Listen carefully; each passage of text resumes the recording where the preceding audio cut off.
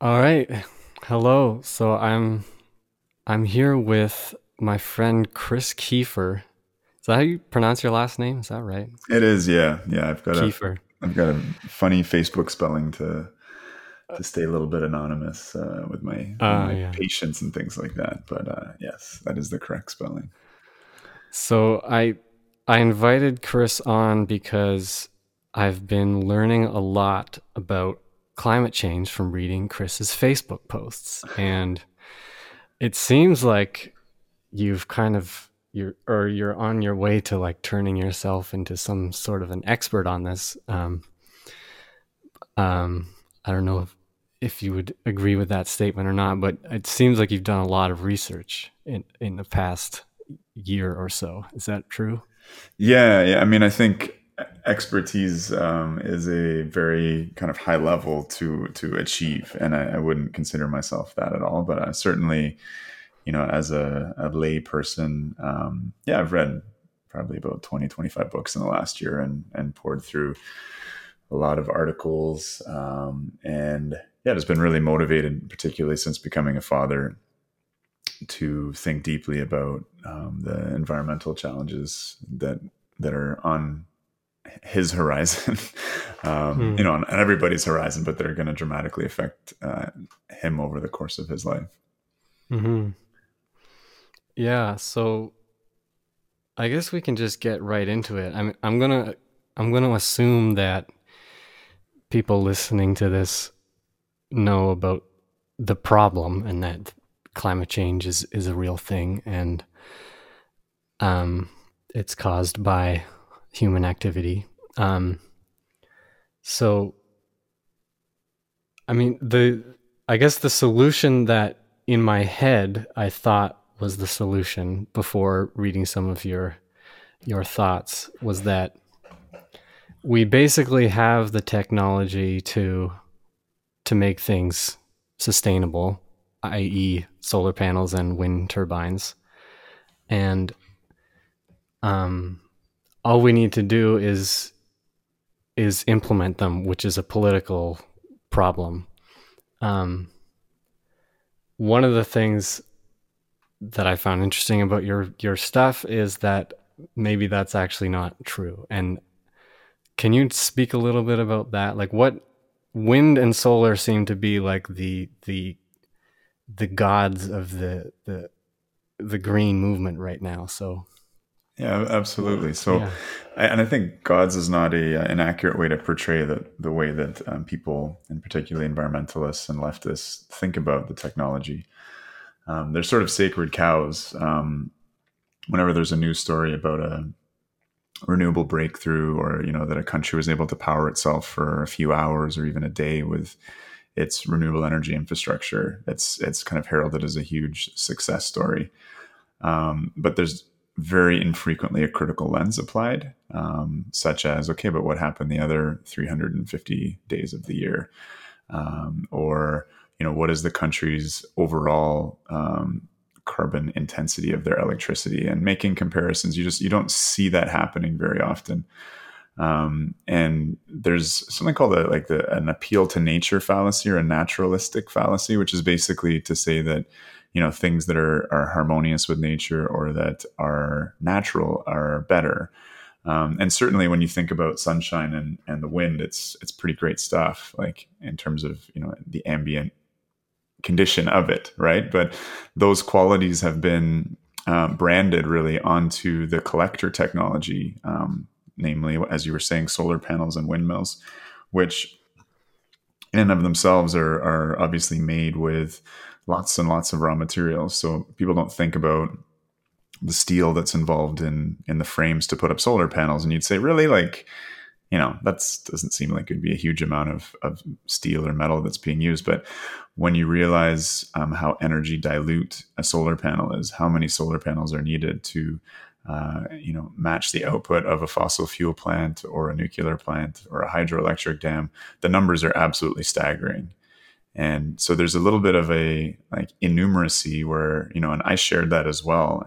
I'm not natural with numbers. It takes me a while to get around thinking about really big numbers and understanding large units energy or other things. And but to summarize, it's you need, again, because wind and solar are so energy dilute, you need to build a lot of these things. A 2.5 megawatt wind turbine has 500 tons of steel in it and an enormous amount of concrete in the foundation.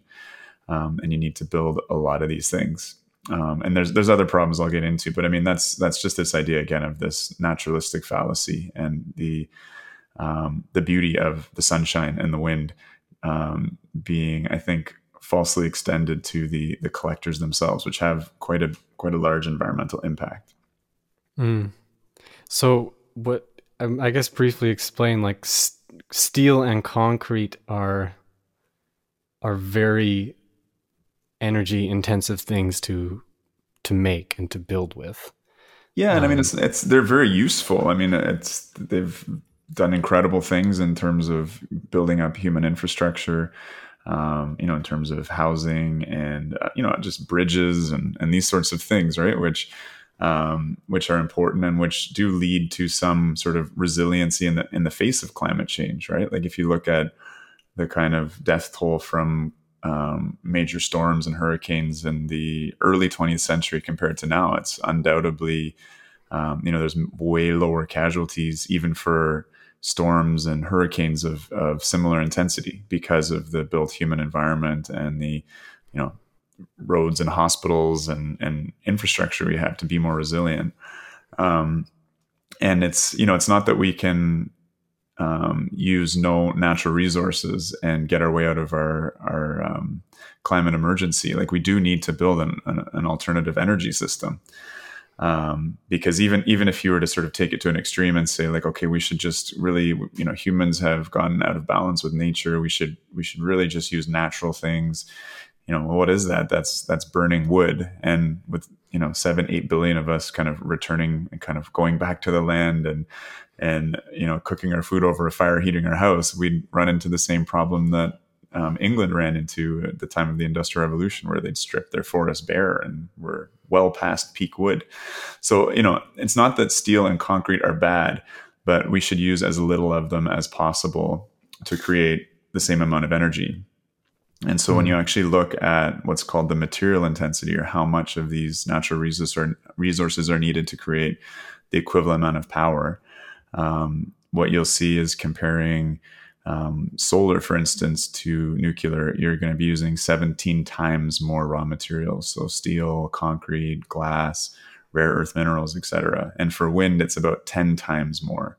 And that's just an absolute huge number. Like an order of magnitude is very significant, particularly when you're talking about CO2 intense processes like making steel and cement, and also just like mining. Like mining has a big environmental impact, and environmentalists, I think, should be driven by an ethos of let's have a light touch on the earth, and really minimize the impacts that we're having. And so, I have come around to seeing nuclear energy as a really vital response to the climate crisis for a number of reasons. But one of them, just as an environmentalist who, loves undisturbed nature and wilderness, is, I would love to have 1/10 of the mining impact to create the same amount of low carbon energy. Yeah, that kind of thing is like, when you put it in numbers like that, it's like, oh, dang. Like because I'm one of those people too. It's like I have this distaste for nuclear, right? It's like this big ugly thing. It's it's the power plant that Homer Simpson worked at. Yeah. And it's like it's kind of you're supposed to not like nuclear. Yeah. And it's kind of a tribal affiliation, right? And I grew up in a fairly left-wing family with environmental politics, and just like without ever thinking of it, I was anti-nuclear. Maybe it was partially The Simpsons, or my father is anti-nuclear. I think coming out of the experience of growing up under the real threat of nuclear Armageddon, right? Like doing the hide under your your desk drilled at school during the Cuban Missile Yeah. Crisis, right? And the fear that was extended from atmospheric weapons testing and nuclear weapons to nuclear energy is it's not hard to see why people would make that connection. And there's, interesting arguments about, the anti-war movement and the anti-nuclear weapons movement. I mean, basically they were unable to succeed with the abolition of nuclear weapons for, a variety of like pretty strong geopolitical reasons. And so out of that sort of impotence of not being able to achieve that goal, they steered towards their efforts towards nuclear energy and really ascribed a lot of the dangers and bad things about nuclear weapons to nuclear energy. And then actually, we're able to achieve some quote unquote success by creating hurdles and protesting and preventing the building of nuclear power plants, which maybe might sound like a good thing to some people, but the reality was that most of those planned nuclear power plants turned into coal plants. And when you look at when a coal plant is running properly, it kills a lot of people, right? Through particulate air pollution, through heavy metal, through water contamination. You're just burning hundreds of railway cars of coal every day and creating, and not containing the waste whatsoever, whether that's the CO2 waste that's being released or the particulate air pollution and heavy metals and smog that are created as a consequence, or even just the ashes that are left over, like hundreds of tons of ashes, which are just often buried in wetlands, and quite often are leaking into water tables or, dramatically bursting out of a sort of containment pond and poisoning vast areas. And what's kind of ironic is the environmental movement was so active in opposing the construction of nuclear power plants, which created no air pollution, which have a very light environmental touch in terms of the material intensity we were talking about before. Also a very small land footprint because it's just such an energy dense power source. You don't need to blanket the land and solar panels or windmills and that kind of stuff. So all that energy was expended on that. And then as soon as the coal plant started being built, where was the environmental movement away? They'd pack up their bags and head back to the next struggle. So that's something that's been interesting for me in terms of doing some research in terms of the history of the anti-nuclear movement and the environmental movement. It certainly wasn't done out of spite, I don't think, or wasn't kind of on purpose, or wasn't. I just think coal back in the 80s and 90s wasn't seen as, maybe it wasn't seen by environmentalists as such a dangerous or horrible thing, because climate change and CO2, and the carbon cycle imbalance wasn't perceived as a big deal back then. But just as a physician, and having seen the impact of Ontario phasing out coal from its electricity generation mix. Again, we burned 25% of our electricity was from burning coal. And it had massive impacts on things like air quality, where, we had over, I think it was 54 smog days in 2004. And when we finished phasing out coal 10 years later, we were at 0 smog days. And just, the medical associations really documented a dramatic decrease in people coming to hospital with asthma attacks and heart attacks and strokes and things like that. So just from a health perspective, that's another sort of human health and environmental health are things that steered me towards nuclear energy, because again, nuclear energy is what actually replaced coal in Ontario and allowed us to really get it all the way off the grid, which is super awesome. So I guess there's more to this, because so we looked at the sort of materials cost of wind and solar versus nuclear, and the people listening, maybe there's more downsides to nuclear that will actually make up for that materials cost. So it's often said that the nuclear waste is radioactive and harmful and lasts for like up to hundreds of thousands of years. So what do you think about that? Or what have you found in your research? Yeah, so it is true that there are certain transuranic elements, they're called, which do have long half-lives, right, and take a long time to decay. I think what a lot of people don't realize is that most of the stable elements that we have on the Earth are the result of fission and of unstable elements becoming stable over large courses of time. But in terms of the long half lives, when you actually look at what can be done with the waste, there are a number of solutions. So one of it is actually using it as fuel in what's called fast reactors, which just don't slow down the neutrons as they split through your fissile material. I don't want to get too into the physics of it all, but basically waste, some people call it spent nuclear fuel or slightly used nuclear fuel, still retains about 90% of its potential energy. Just that the current reactors that we use economically, only use about 4% of that. And then it doesn't make sense to keep that in the reactor anymore. And so it's stored on site. So one thing that can be done, and there is actually a reactor in Russia that does this. It's called a fast reactor. You can turn that into fuel. Right now, there's not a huge driver for that because there's plentiful, easily accessible uranium reserves in the world. And so there's not an economic driver to reuse fuel, although France actually recycles a lot of its fuel. The other issue is that you really don't produce a lot of waste. People here, again, because of a kind of innumeracy and not understanding units of measure, right?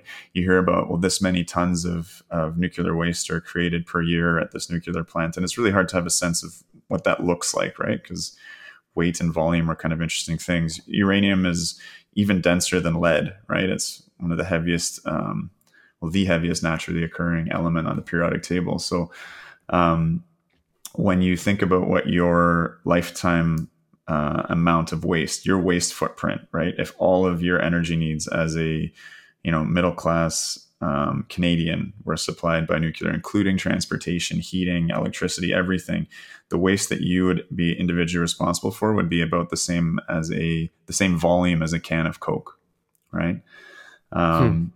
So but to answer your question about what to do with that, so you can either reuse it or you can put it in what's called a deep geologic repository.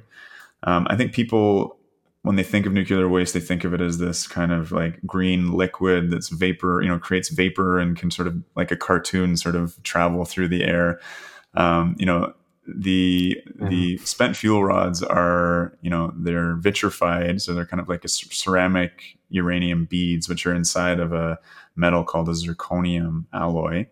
And then those are enclosed in a concrete and steel canister, which is then enclosed in copper, which is then enclosed in multiple meters of something called bentonite clay, which, if radionuclides ever manage to work their way through all of those various barriers of defense, and this would not be like a liquid leaking, but radionuclides that after thousands of years might be absorbed into water. They're then, if they had to move through that clay, what the clay does is it traps, individual radionuclides.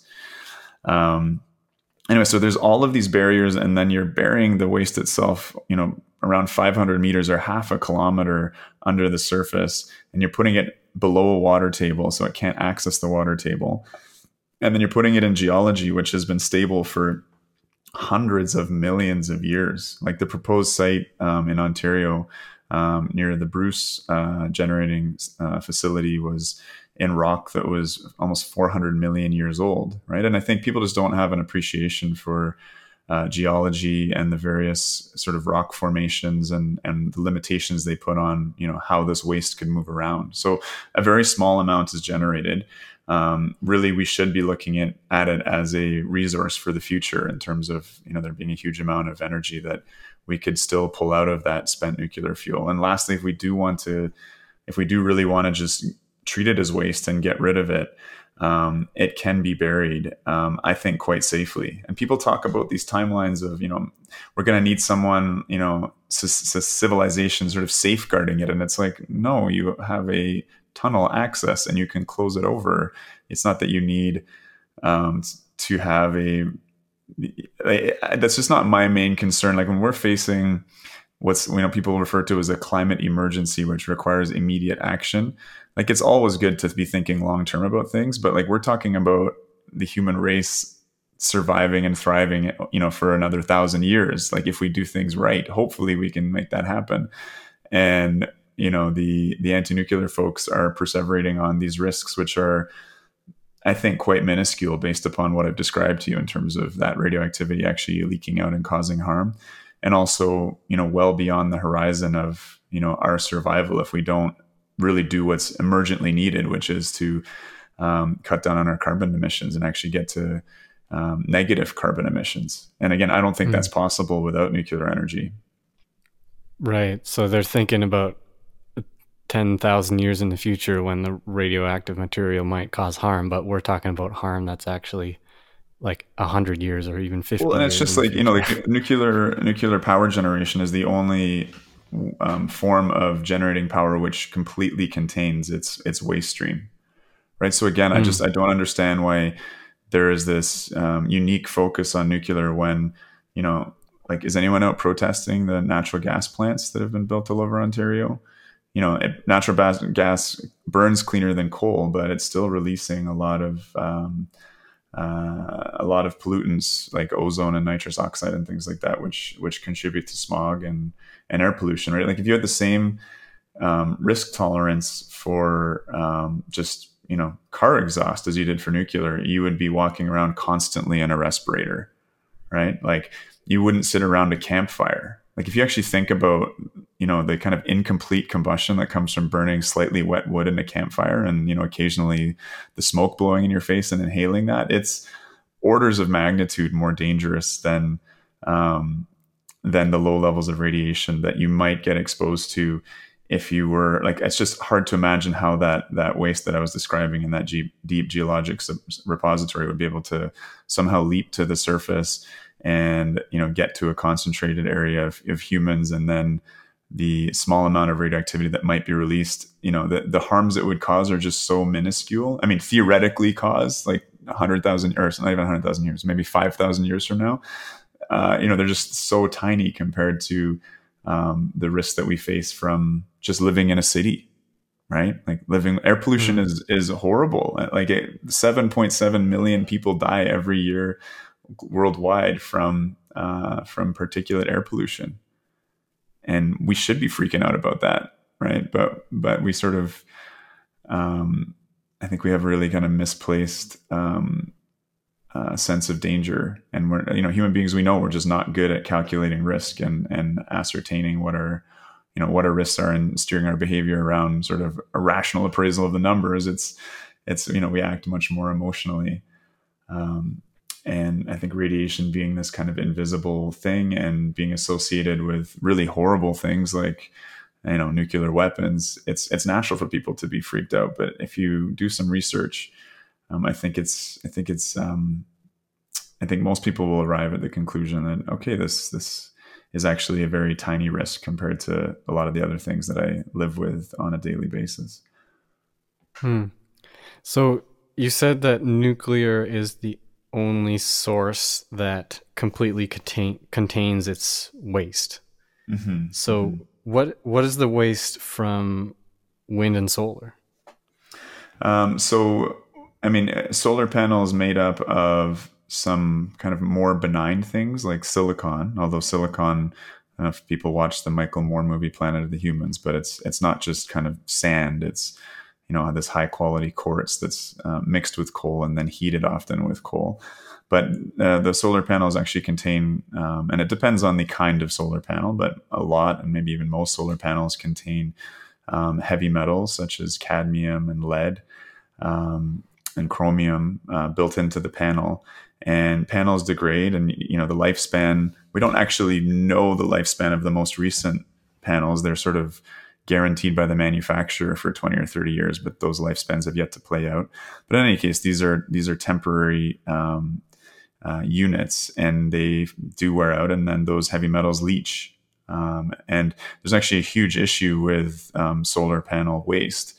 There's some interesting articles coming out of Japan on that, but just the volume, right? Because you're having to change out enormous numbers of these solar panels. There's there's a plan that's often cited as the rationale for 100% renewables, 100% wind, water, and solar being an achievable goal. And again, what you were saying before, we just need the political will. And if we build enough solar panels and build enough wind turbines, and dam enough rivers, we'll be able to do this. One of the interesting things that I saw in terms of a critique of it is, once you have finally built enough of these solar panels, it's going to take a number of years, right? You will need to literally be replacing, 20, 30 years from now, 2.6 million solar panels every single day forever in order to Wow. keep the system running, right? And where do those solar 2.6 panels per go? Hopefully million? there's some recycling, but we all know recycling is not benign either. There's big energy inputs into that. It's not a perfect process. And when corners are cut, and right now, there's this thing called the electronic waste stream, where old computers and electronics typically end up in Africa or Southeast Asia, and they get broken up by little kids in garbage dumps, and heavy metals leach everywhere. So in terms of that waste stream being contained, I wouldn't say that's accurate. Similarly, wind turbines, the blades, the fiberglass and balsam blades, are not recyclable, and so they get buried in big landfills. And there are rare earth metals that are used in the magnets of wind turbines, as well, which hopefully can be recovered. But I wouldn't say it's a waste stream that's contained in the way that nuclear is. And it's just a Hmm. testament to how dense uranium is as a fuel source. Again, the equivalent amount of volume of uranium to, say, coal, there's 3 million times more energy inside that uranium, which means you need very little of it, and it creates very little waste. And that's why, because of political shenanigans, we haven't been able to actually build a deep geologic repository in Canada for our spent nuclear fuel. But still, all of the spent nuclear waste from these facilities is stored on site in these steel and concrete canisters. And if you think about it, 30, 40 years of, enormous amount of power generation, the waste from that is all just stored on site. People find that but it's also just a testament to how little there is of it. Yeah. And that you can't, yeah, that you can just store it on site, and it's not 2.6 million solar panels every day. Is that what you said? Yeah, yeah. Wow. That's out So of Mark Z. Jacobson's work, like an assessment of that work. Yeah. so that means that let's say the solar panels last 25 years, Hmm. and you need like a billion of them, and so per day, and you need to replace that many every 20 years, so that he just divided that out of So what I however mean, many you'd be days are in building to 20 get up years. to his targeted numbers. You'd be building, X number of solar panels per year, and this year, 25 years from 2021, when you start really upped your production, right? Those panels would start to, you reach the end of their lifetime and need to be replaced. So it's not that we can build all the solar panels that his plan calls for immediately all at once, because that's just not Yeah, possible, right? then we would have to Um, replace them all at once. exactly. Yeah, yeah. So it's just people are not people don't think about the numbers, and the implications of how energy dilute these are, and how many collectors are needed, right?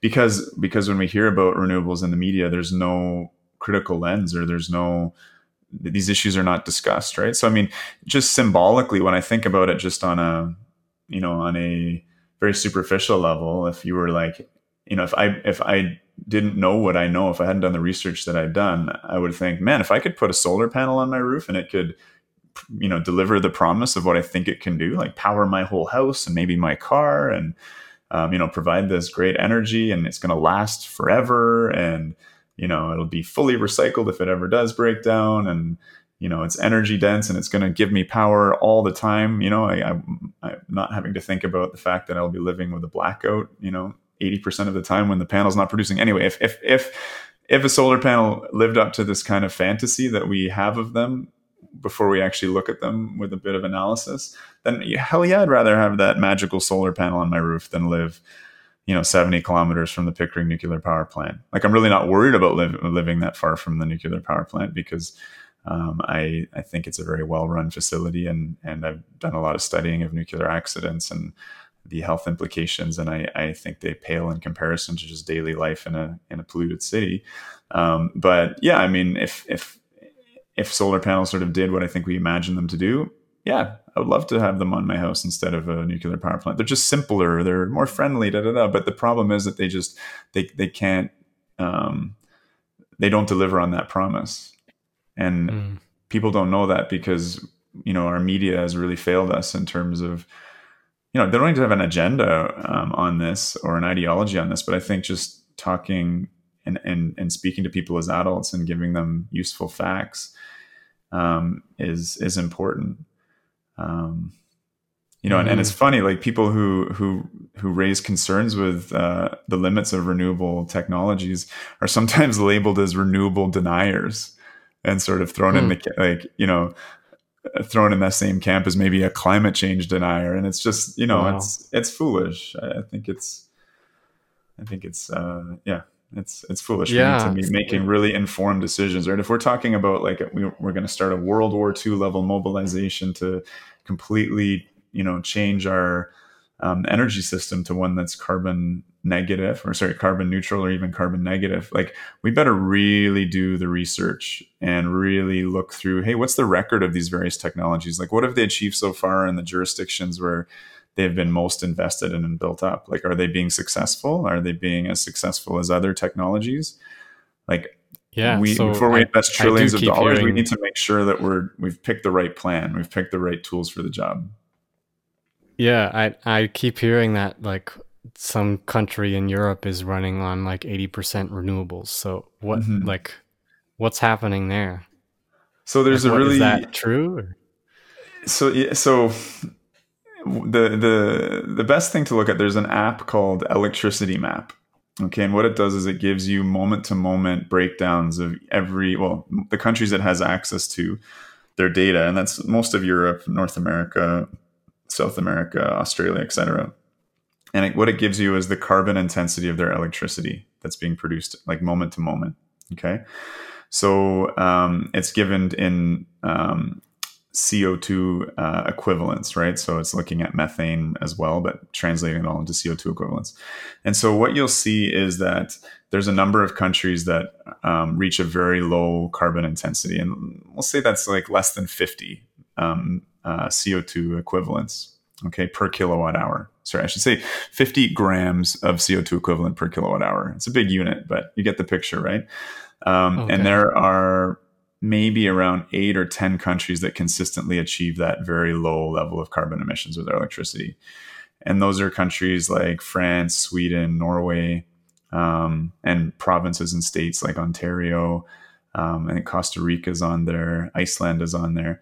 And what these countries all have in common is that they either have a ton of hydroelectricity, or they have a ton of nuclear, or they have a bit of both.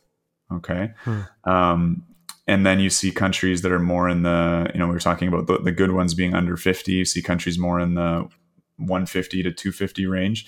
And those ones you'll see Germany's in that group. The UK is sometimes in that group.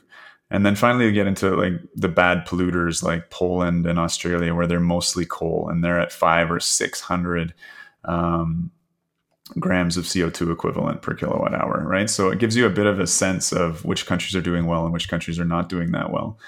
Germany, again, is often 5 times worse than its neighbor France. And so France kind of accidentally decarbonized their electricity. They used to generate most of electricity actually burning oil. But with the OPEC crisis, where the countries of the Middle East cut off the oil supply to the West as a protest against a war in which Israel was involved and that the U.S. supported. This, just dramatically spiked the price of oil and, led to really big concerns about energy security around the world. And France realized how vulnerable it was on the price of oil and the availability of oil to generate its electricity. So over about a 15 to 20 year period, they built something like 56 nuclear reactors, and their electricity is now 75% delivered by nuclear, which doesn't release, once it's built, doesn't release any carbon, and its whole life cycle produces the same amount of carbon as onshore wind, and about 1/4 the amount of carbon as photovoltaic solar. So they kind of accidentally decarbonize their grid. Um, Germany has actually had a fairly large fleet of nuclear reactors. They took a different approach, particularly after Fukushima. Under pressure from the Green Party, the government decided to phase out nuclear completely. I think the goal is by 2022. And they have invested something around 500 billion euros in building out their renewable fleet. There's some really big challenges to this because what you'll hear is, okay, on this day, Germany met, 80-90% of its energy needs through renewables. And that's sold as a great big success story. But what you're not hearing is that that's, under ideal weather conditions, this occurred.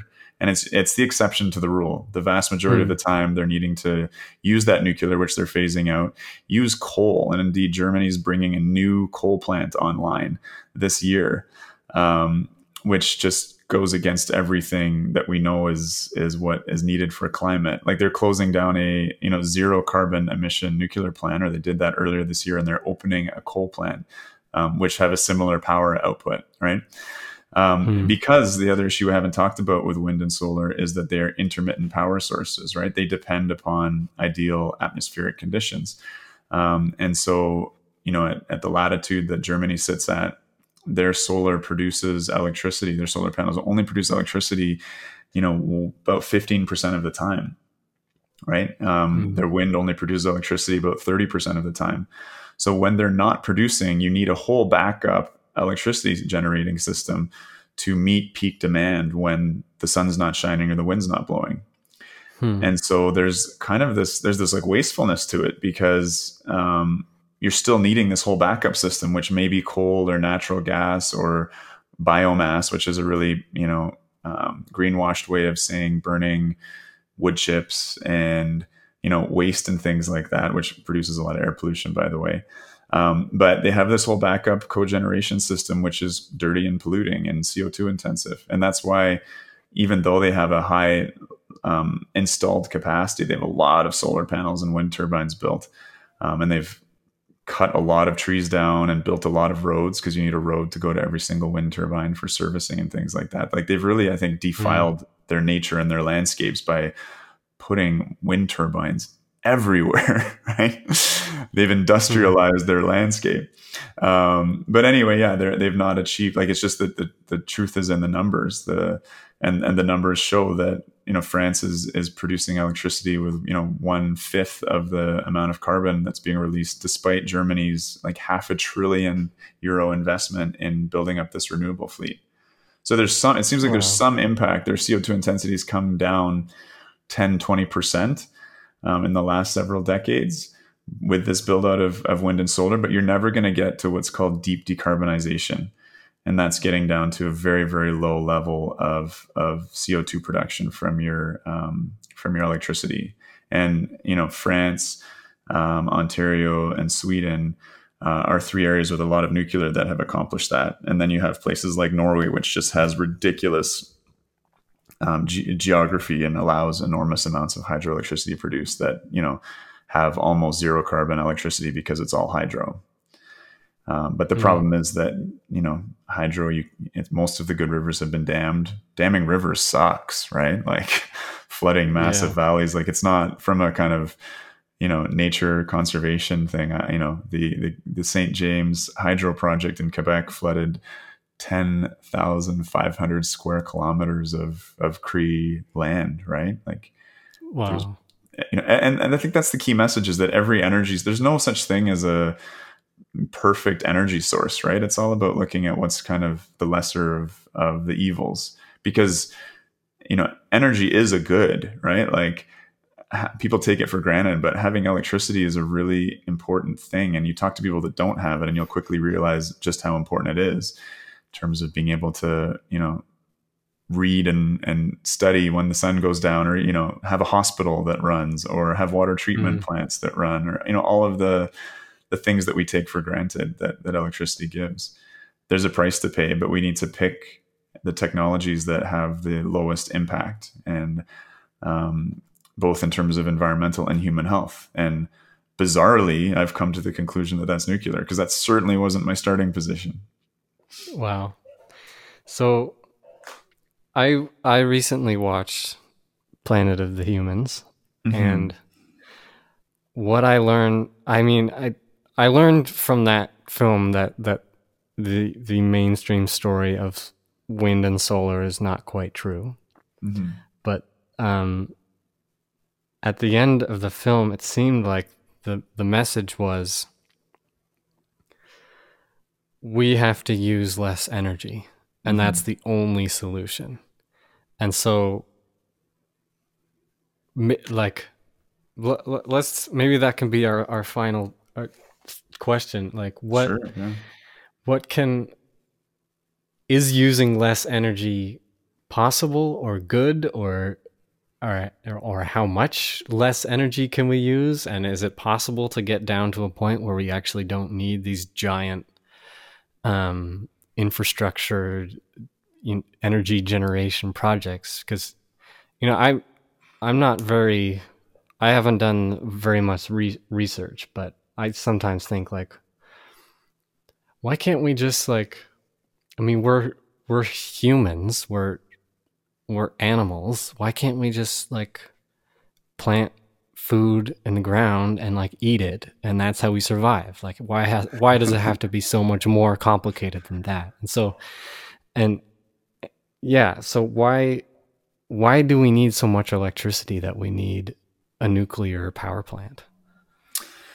Alrighty. So that's a big question to unpack. I think going backwards a little bit to think about environmentalism as an ideology is an interesting starting point, because you know environmentalism is a movement almost by definition of people whose material needs have been met, people who are generally middle class or upper middle class, who are kind of in the top 1 or 2% of wealth in, not in the country, right? They're not one percenters per se, but in terms of the world population, people with, who live in the West or industrialized countries. That's generally where environmentalism as a movement was created and where it sustains itself. So, and it's easy to be very myopic living in the developed world about the condition of the rest of humanity and the conditions that they live in, right?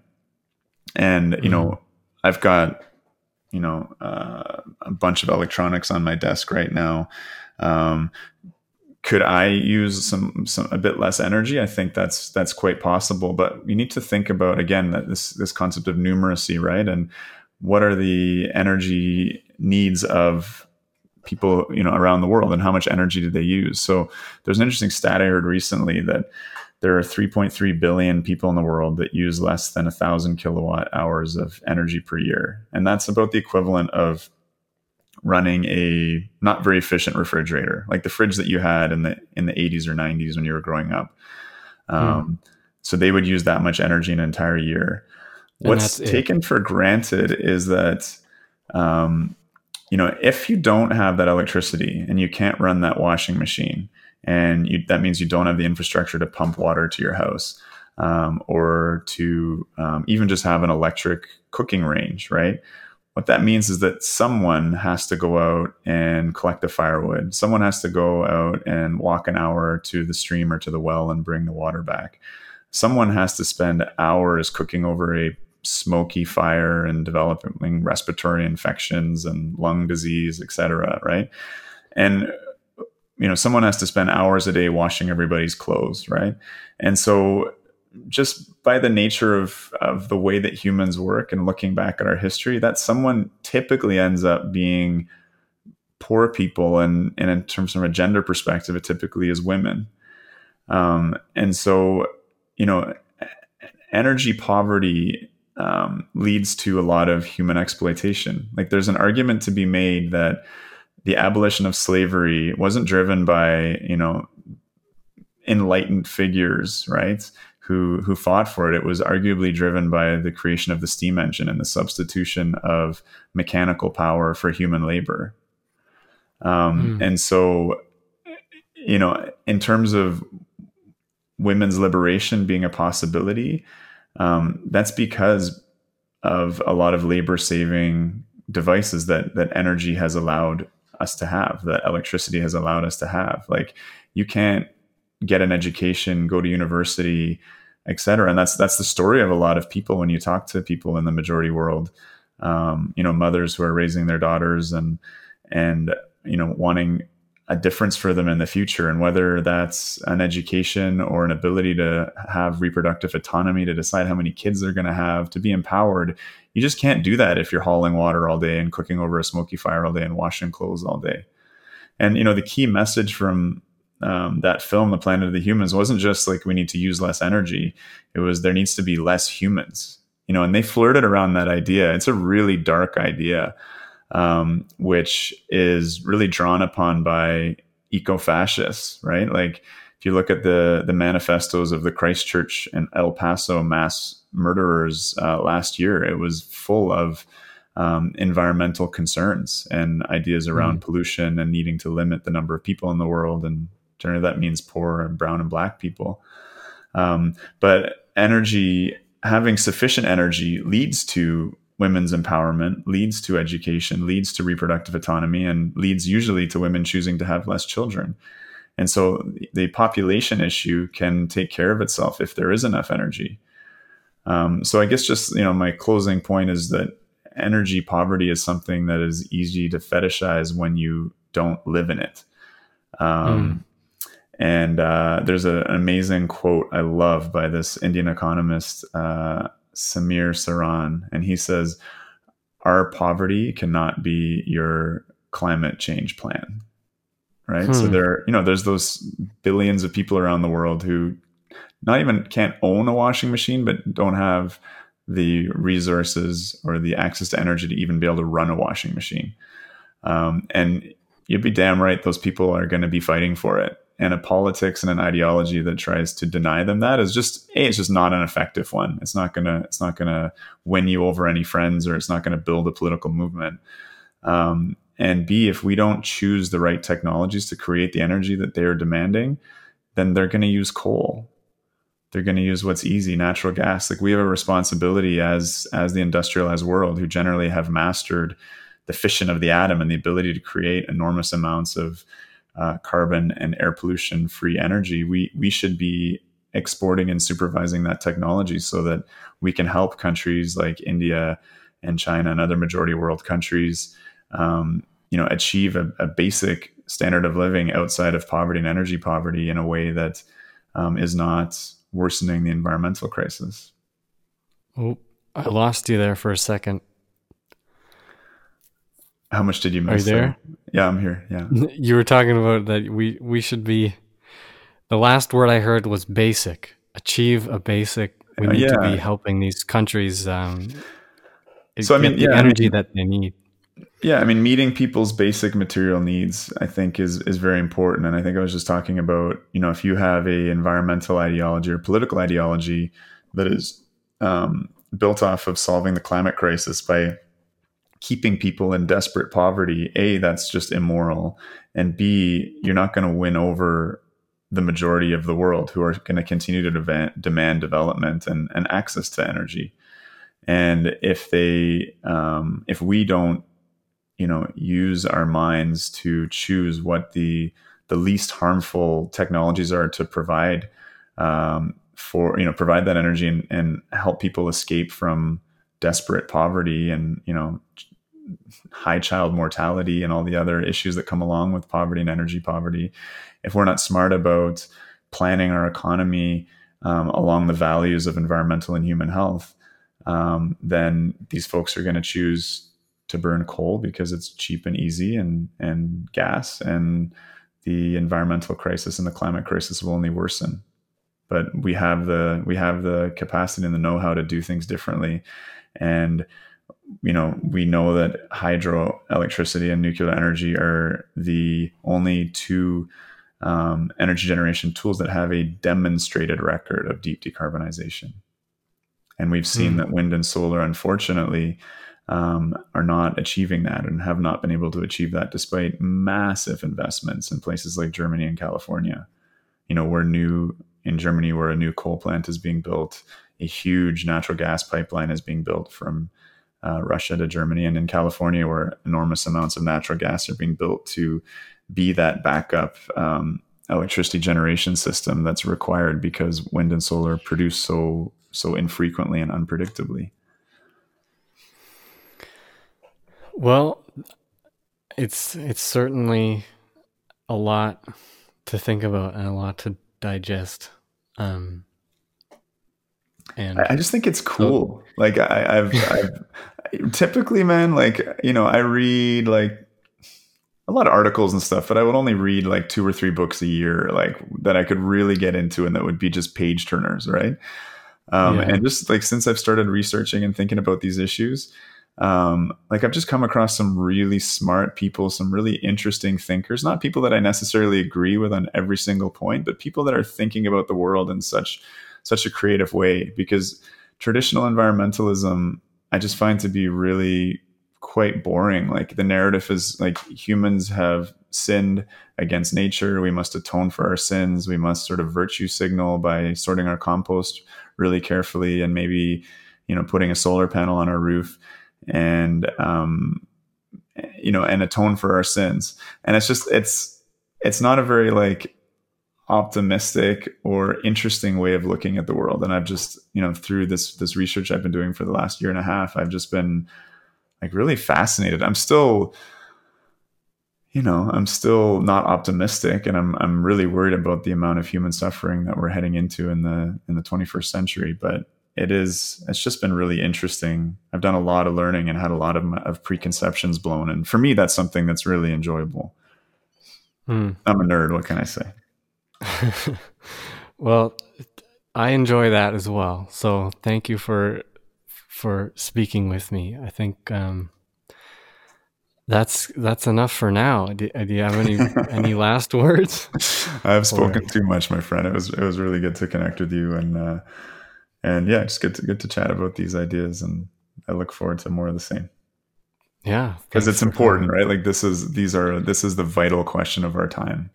The vital question Yeah. of our time is, and before we jump into a Green New Deal and we steer our entire economies towards trying to get ourselves out of this, we need to really look at the facts and use the tools that we have to analyze those, namely science, math, you know, these sorts of things to make our decisions, not sort of um, feelings and emotions around like, oh, I like the wind and the sun are nice, and so let's power ourselves with those things. Like it's true, they are nice, and that there's a temptation in that, but we need to make really rational decisions and evidence-based decisions, because we can't afford to screw this up.